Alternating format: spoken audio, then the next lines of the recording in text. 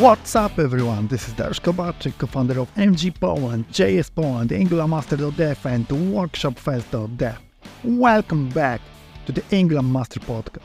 Today we've got a special guest from London, UK, AI enthusiast and practitioner, GDE, MC, speaker, trainer, community leader, ladies and gentlemen, Gerard Sans.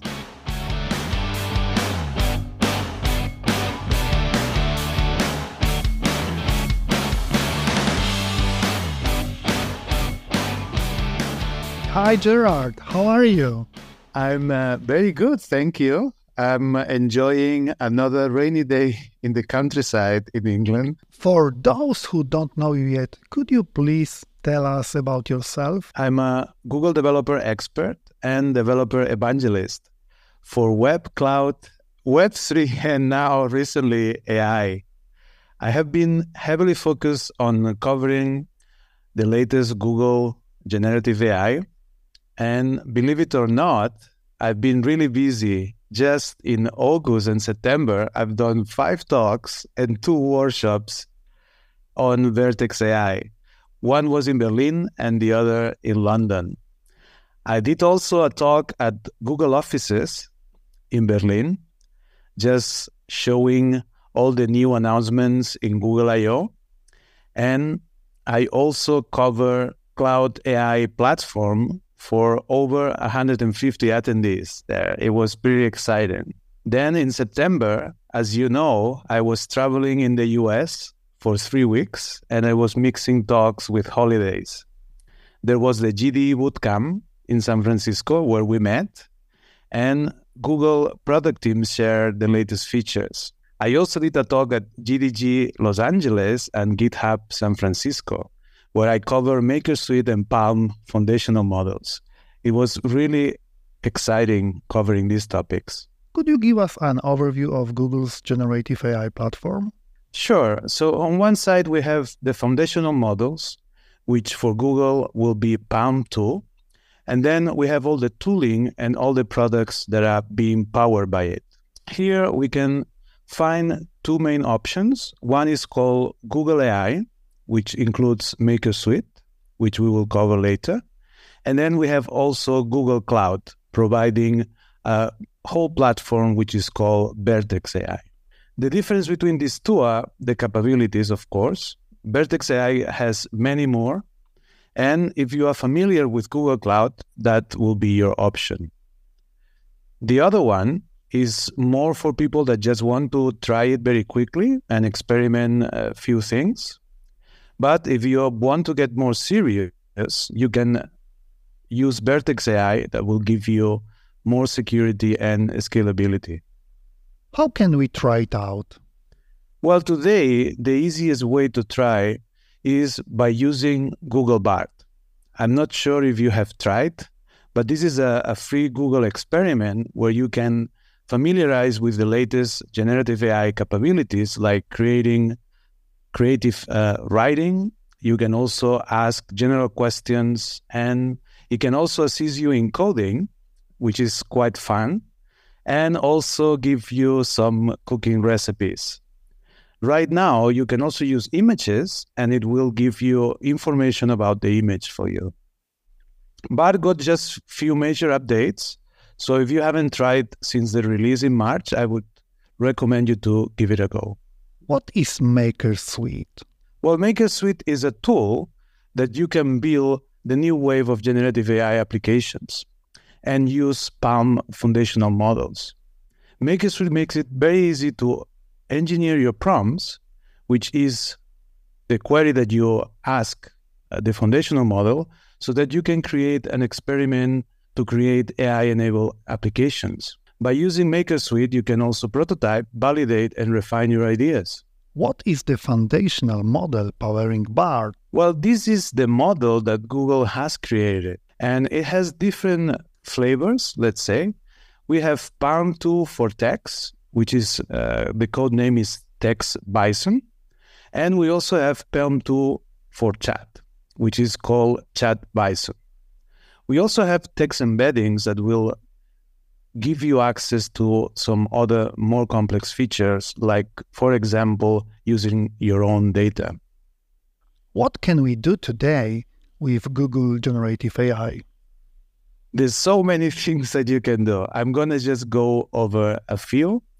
And of course, we can use the chat feature. We can generate text. We can do translations, summarizations. We can also do classifications and entity extraction. And if we are talking for developers, we can generate code. We can fix bugs, explain complex code that we are looking at. It can also generate SQL and documentations or tests. There's now few new models around voice and images. So these are plenty of options for developers today. How can you add generative AI features to your app today? I think there are mainly two options. If you work for front-end or web, or if you're working on the back-end. For the front-end, we have the REST API that gives you access to the foundational models that we have mentioned. And on the back-end, there's a little bit more options because we have clients and SDKs. So the most important question, how can we use Gen AI in Angular? The main work that you will have to do is to create the REST API. I just created an open source project that you can find on my GitHub that shows how you can set up the PaLM REST API and also the Vertex AI API. So that will be a way of using those. The easiest way, I think, today is using MakerSuite. You create your prompt, and once you test it and you are happy with it, then you can go to the option to see the code behind, and it will show you the JavaScript code executing that prompt for you. You can literally take that code, put it in your application, and use it. So it's really easy. How can you learn about using Gen AI in Angular? I think the way I did it was creating a BART experience. So there I built both the PaLM for Text API and also the PaLM for Chat. And then I practiced how I could add more features to those. And this is exactly what I did in the project that I have been working for the last 2 months. Some features that I added was, of course, Angular Material, access to the APIs for Text Bison, which will be PaLM for Text, and then some other interesting features like, for example, adding a rich text editor and introducing also generative AI voices with 11 Labs. What challenges did you face building a mini BART? Well, I faced a lot of challenges. The main one was implementing a whole PaLM client from scratch, because the only thing that you have is the REST API. So we don't have a client for web yet. There's a client for Node for the backend, but there's nothing for web. So I had to build that client from scratch. There's a few APIs, so that took me a little while. And then once I got the access to the REST API and everything was working, then I started building the features that will give me a chatbot and that will give me the different prompts on the UI. I understand that creating an application that talks to our data shouldn't be difficult. Yes, you can. Before I was talking very briefly about the embeddings. So we have a foundational model that will be giving you the embeddings, and you can load your own data and then do a semantic search to gather that personal or project data for you. So you can add that option. Can anyone use PaLM today? How would that work? Well, today it's still in beta. So this is unfortunately only available in the US. So it takes a VPN in order to access from a location in the US. But once you are using a VPN, you can use MakerSuite to create your prompts or to create your chatbots. And then using that, you can access PaLM foundational models and create your applications. I also wrote a Medium article explaining how to set it up for Angular. So that's some resource that you can use. What are the benefits of using these tools? Are there any drawbacks? We have seen a lot of excitement and hype around generative AI in the last few months. And I would say that we need to approach it with some considerations. The main considerations are hallucinations. And this is when the model creates information that it's not based on any facts.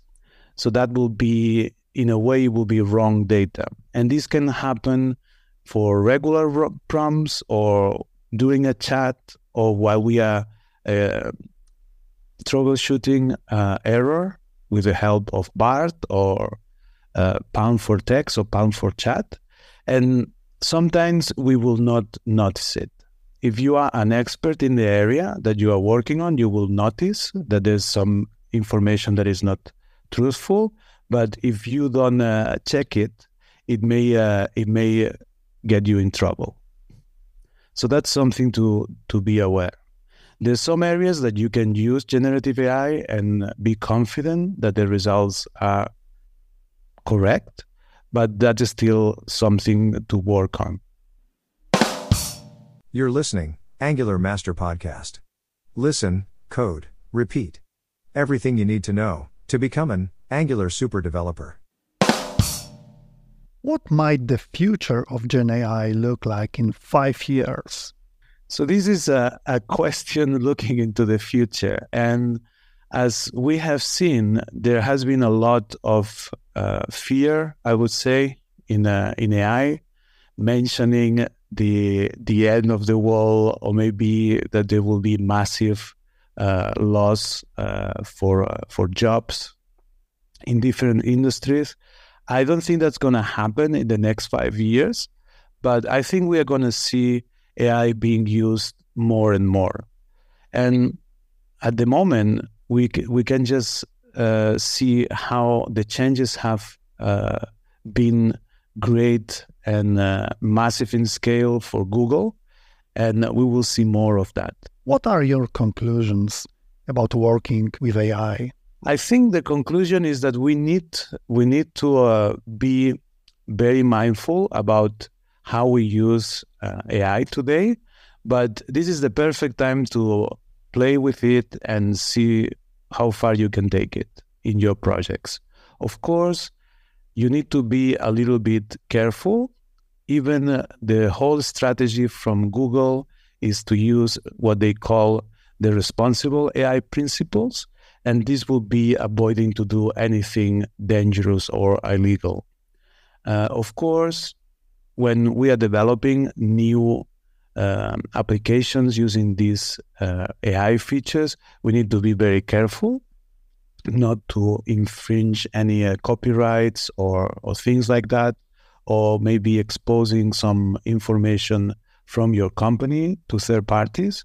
So that's something to be very careful.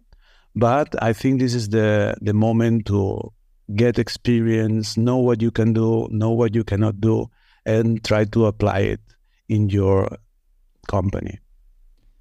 Please tell us about your workshop, which will take place the day before this year's edition of MG Poland, exactly on November 6th in Warsaw and online, of course. I'm preparing a workshop for the conference, and it's going to be around all that we have covered today, and also how I build this minibar project, which took me at least the last 2 months. So that's going to be an interesting workshop, which I will be covering everything from accessing PaLM REST APIs and building a chatbot from scratch. By the way, how do you remember your last visit to Poland? Oh, my last visit to Poland, what I remember a really nice coffee place not far from the conference, and I did enjoy a really nice breakfast on the sun.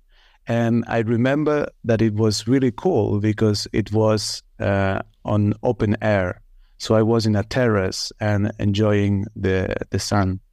What we can anticipate from your Master of Ceremony at NG Poland and JS Poland 2023?